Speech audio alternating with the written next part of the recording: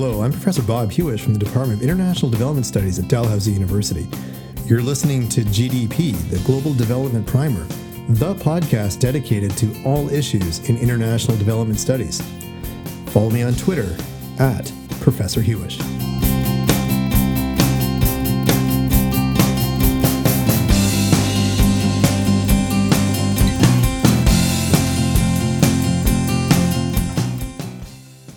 And for this week on GDP, the Global Development Primer podcast, we're joined with Amanda Glassman, who's the Executive Vice President and Senior Fellow at the Center for Global Development and also serves as Chief Executive Officer of CGD Europe. Her research focuses on priority setting, resource allocation, and value for money in global health, as well as data for development. Prior to her current position, she served as Director for Global Health Policy at the Center for Global Development from 2010 to 2016, and has more than 25 years of experience working on health and social protection policy and programs in Latin America and elsewhere in the developing world. So today, we're happy to have Amanda Glassman join us to talk about maybe a little bit of forecasting of what world leaders should think and do in terms of avoiding the next global pandemic coming up. Amanda, welcome to GDP. Thanks so much. It's great to be with you. Absolutely. So we've got some high-level meetings coming up with the spring meetings of the IMF, the World Bank. They're sitting down to have their spring meetings, and I'm sure many people at those meetings would agree that another global pandemic should be avoided at all costs. So let me ask you this: what should world leaders be doing and thinking to avoid another pandemic? Yeah, I mean, it's almost as if we haven't learned the lessons yet of COVID-19 that, of course, is still with us in so many ways. In fact, India is seeing increasing case numbers and hospitalizations now.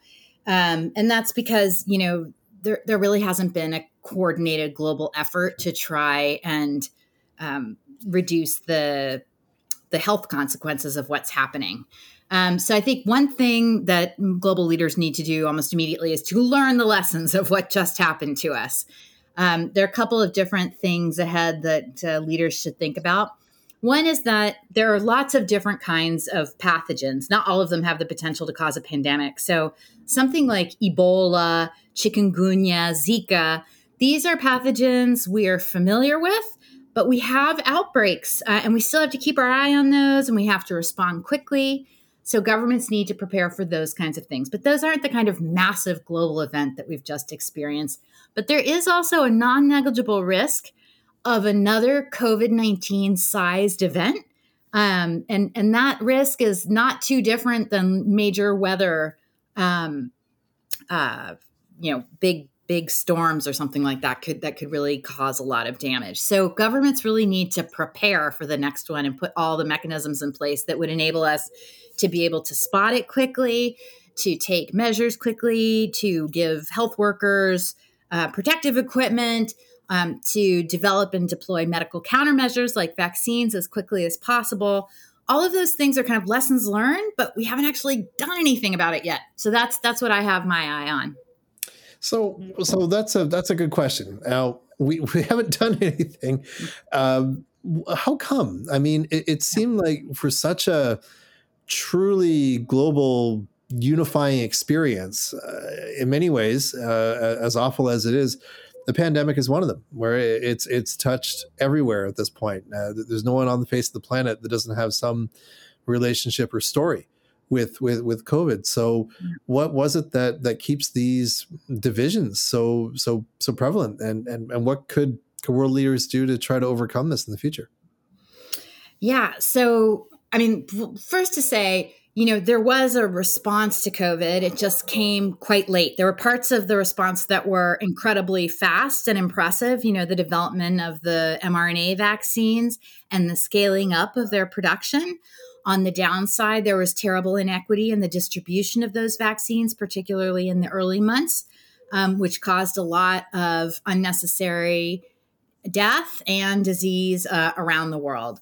So, one of the things that leaders really have to do is to think about how to pre-position the money and the manufacturing agreements so that when something hits, whether it's a pandemic influenza, a new coronavirus, we're ready to go.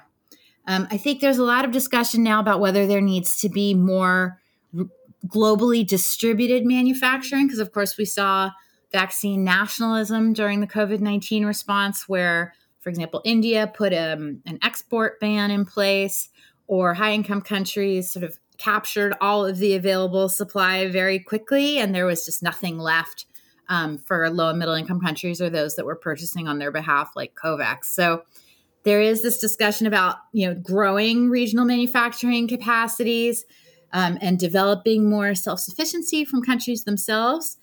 And then there are like really quotidian kinds of things that need to happen, which is that governments, for example, need to treat it a little bit like a natural disaster. They have to have the budget flexibilities that would enable them to purchase or trial vaccines on a very accelerated basis. There's a need to communicate more clearly with the populace, of the public, about what's going on. There's just an enormous amount of panic, and that in itself led to economic consequences and chilling effects on labor market participation and growth. So there's just so much to be done. I would say, like, even in countries like sub-Saharan Africa, a lot of the basics just aren't there still, like access to water and sanitation, which does help spread disease if you don't have it. If we have an influenza where there's, spread by contact, there's just not the place to easily wash your hands in some places and communities. So sort of dealing with those basics is super important as well. So there's a lot of moving parts in there. And I don't know, maybe we can kind of quickly rifle through some of them, but one of the things that sort of jumped to my mind when you're talking about this is that on one level, there's challenges of trying to get countries on the same page, right? Mm-hmm. That to not hoard vaccines, or not, as one person put it very well, or develop vaccines that just simply can't be transported to hard to get places. Mm-hmm. I think the first Pfizer vaccine was like when it had to be stored at minus 75 or something, right, that you would never be able to do in sub-Saharan Africa, parts like that. But what about some of the challenges that were faced by the measures put in before the vaccines started to roll out? Mm-hmm. And in particular, I'm thinking about the lockdowns, and I'm thinking about the shelter in place and quarantine measures all mm-hmm. put in that had massive social consequences. And it wasn't necessarily international groups that were tasked with, right, compensating people for it. It came down to, national, if not provincial, state, or county, mm-hmm. or even municipal budgets to help with that. Do you have any thoughts on that? Yeah, I mean, it's so interesting how different countries were differently draconian or not draconian in the way that they implemented the initial response to the spread of the disease. So first to say, when there is a novel pathogen like this, when you don't know what the case fatality rate is or how quickly it spreads, there is a period of time that's just total uncertainty. And in those cases, it really is probably a good idea to be quite conservative in your early approach and discourage contact. But once we knew that the case fatality rate of COVID, this is even prior to vaccine, was about 1%. Okay, so again, it affected a certain group of people, older people, people that were immune compromised. It didn't affect kids so much. So once we knew that, you would have expected a little bit more nuance in the implementation of policies, but somehow the facts just didn't get out as needed. And it's not just facts to policymakers, but it's also facts to the public, right? Because there's a lot of your own kind of risk aversion behavior that plays a role in all of this. But, I really look at Latin America, a country like Peru had enormously draconian measures. Like you couldn't walk your dog outside, even if you were far away from people, even if you were dressed in a PPE. So there were like crazy pictures of people like lowering their dog from an apartment building or something like that. Or they would do crazy things like they would say, oh, we want to reduce people going outside, we're going to have a day when men can go out and a day when women could go out, which was also crazy because that actually made more people go out on certain days. So, Yeah, I've never heard of a virus being, yeah, gender discriminatory like that. exactly. So, and I think so. There was obviously continuum. The UK lockdown was particularly strict. There were prohibitions against being in open space. Again, it is a 1% fatality rate is still a high fatality rate of a large number of people, given how quickly this thing moved. And there was this uncertainty. But once we knew, we didn't see an enormous amount of nuance in the way that policies were being implemented and understood by, and certainly they were interpreted differently in every country around the world. So that to me also seems like a failure in kind of science communication, in helping people understand what we know about risks, because people really are able to understand complex things. I think that's another really interesting part of this. Like, people really became experts in all of this. Right. So yeah, I mean, I guess the big lesson learned is around like risk. First, establishing the facts quickly about the basic characteristics of the pathogen. And then second, really having a kind of evidence-based approach to the public health measures that you would take early. Again, during the period of uncertainty, totally understandable to be conservative. But after that, it should be adjusted to what we know.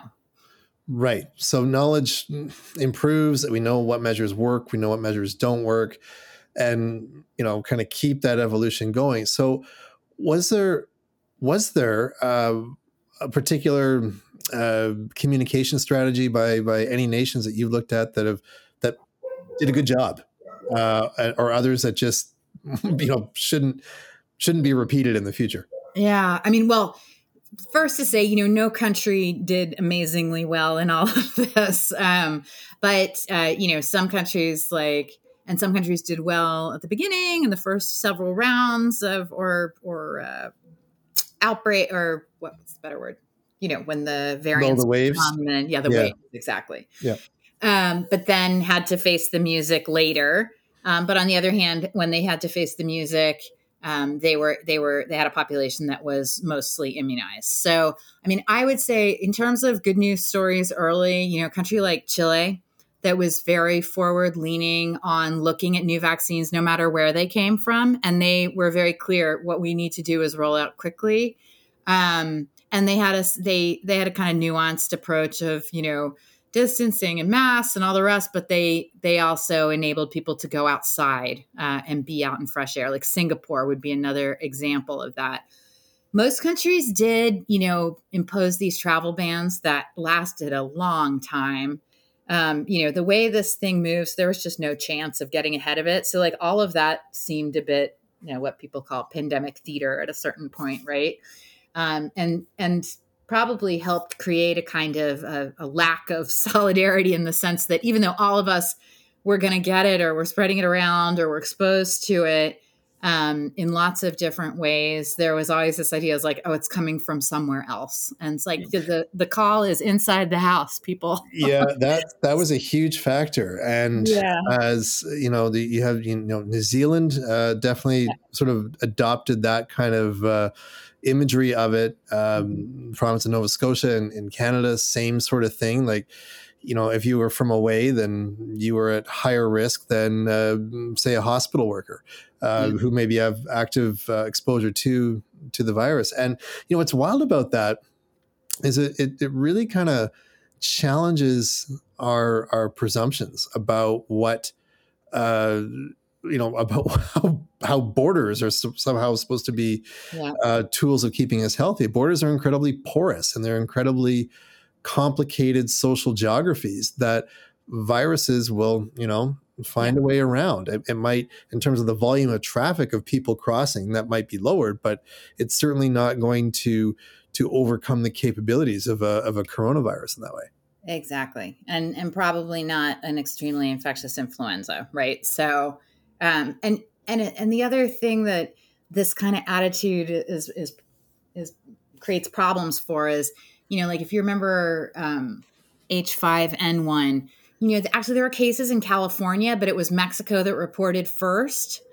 Mm-hmm. And, travel stopped to Mexico. Their GDP fell by like 5%. It was so traumatic. And so later, the health authorities of that government came and said, we want to be compensated for having reported first, even though, right in the United States, you had cases at around the same time, and no one said they were going to stop going to California, right? Yeah. So it's that kind of, it creates a disincentive to report early. And we really don't have an easy answer for that still. There's these negotiations around a pandemic treaty, and there's the international health regulations that require you to report early. But I really worry that one of the, again, not a science-based insight, but that, the experience that people have been like, well, let's just don't ask, don't tell until it becomes a real problem. And a wait and see approach. Exactly. That's doesn't seem to be the first choice of any pandemic playbook. And, that's a really good point to focus on. And the other angle I'm just sort of thinking about at the moment here is that, some countries, in terms of those first few months where, many health experts were thinking, oh, this is going to just upend. But it turned out that there was actually quite a bit of resiliency, if not even vibrancy, and even new lessons learned in pandemic management. Were places like India, like the slums in Mumbai. I mean, people thought right away that how in the world are we going to see quarantine go on when you have one of the most condensed slums in any urban environment.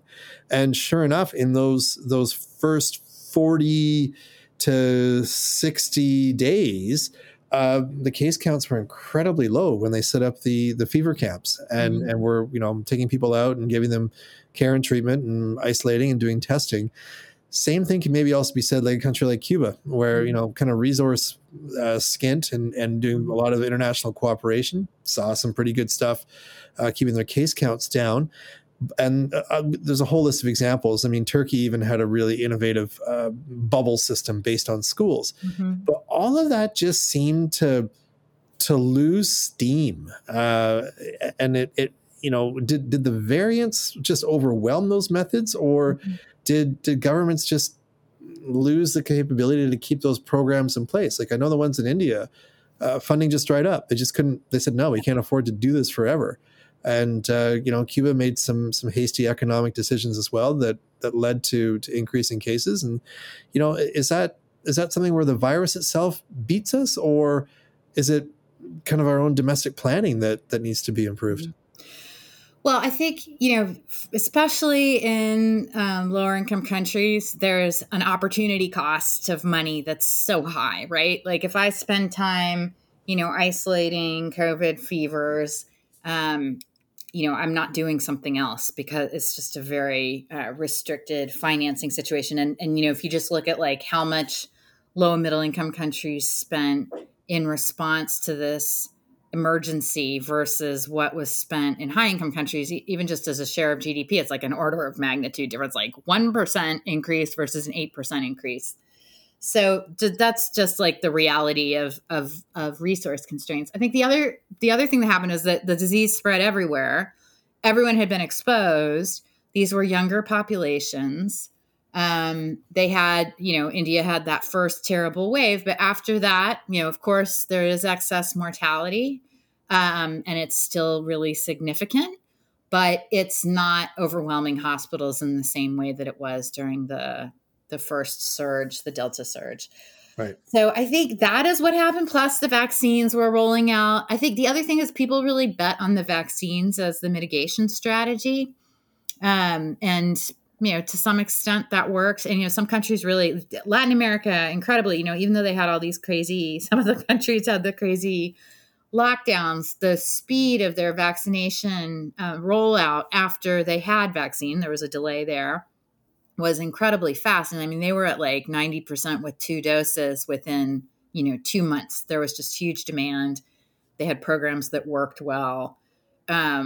So, that's also a reason why some of the other public health measures were sort of interrupted. And I think the big question is for all of us is sort of what are the long-term sequelae of repeat exposures and repeat infections. And, you read some of the, and a lot of that explains perhaps the sort of persistence of excess mortality that it's can just predispose you to cardiovascular disease and the neurological issues and the long COVID in some share of the population. So all of that's still out there. But on the other hand, low-income countries are like grappling with other problems. Some of these countries are not able to treat diabetes, to manage diabetes. So diabetes affects a huge share of the population and people are dying from lack of insulin. So, they just have to make those kinds of difficult trade-offs in poorer countries. Right, exactly. It's the global health map isn't just isn't one layer. It's like you said, we could totally do about 5 more episodes talking about this sort of thing. But let me ask you just one last question: Is there one area where you feel we remain vulnerable for a future global health crisis like a pandemic? Well, when you ask. Well, I think the good news is that there was this rapid scale up in vaccine production. So there's now this very recent experience in doing that quickly.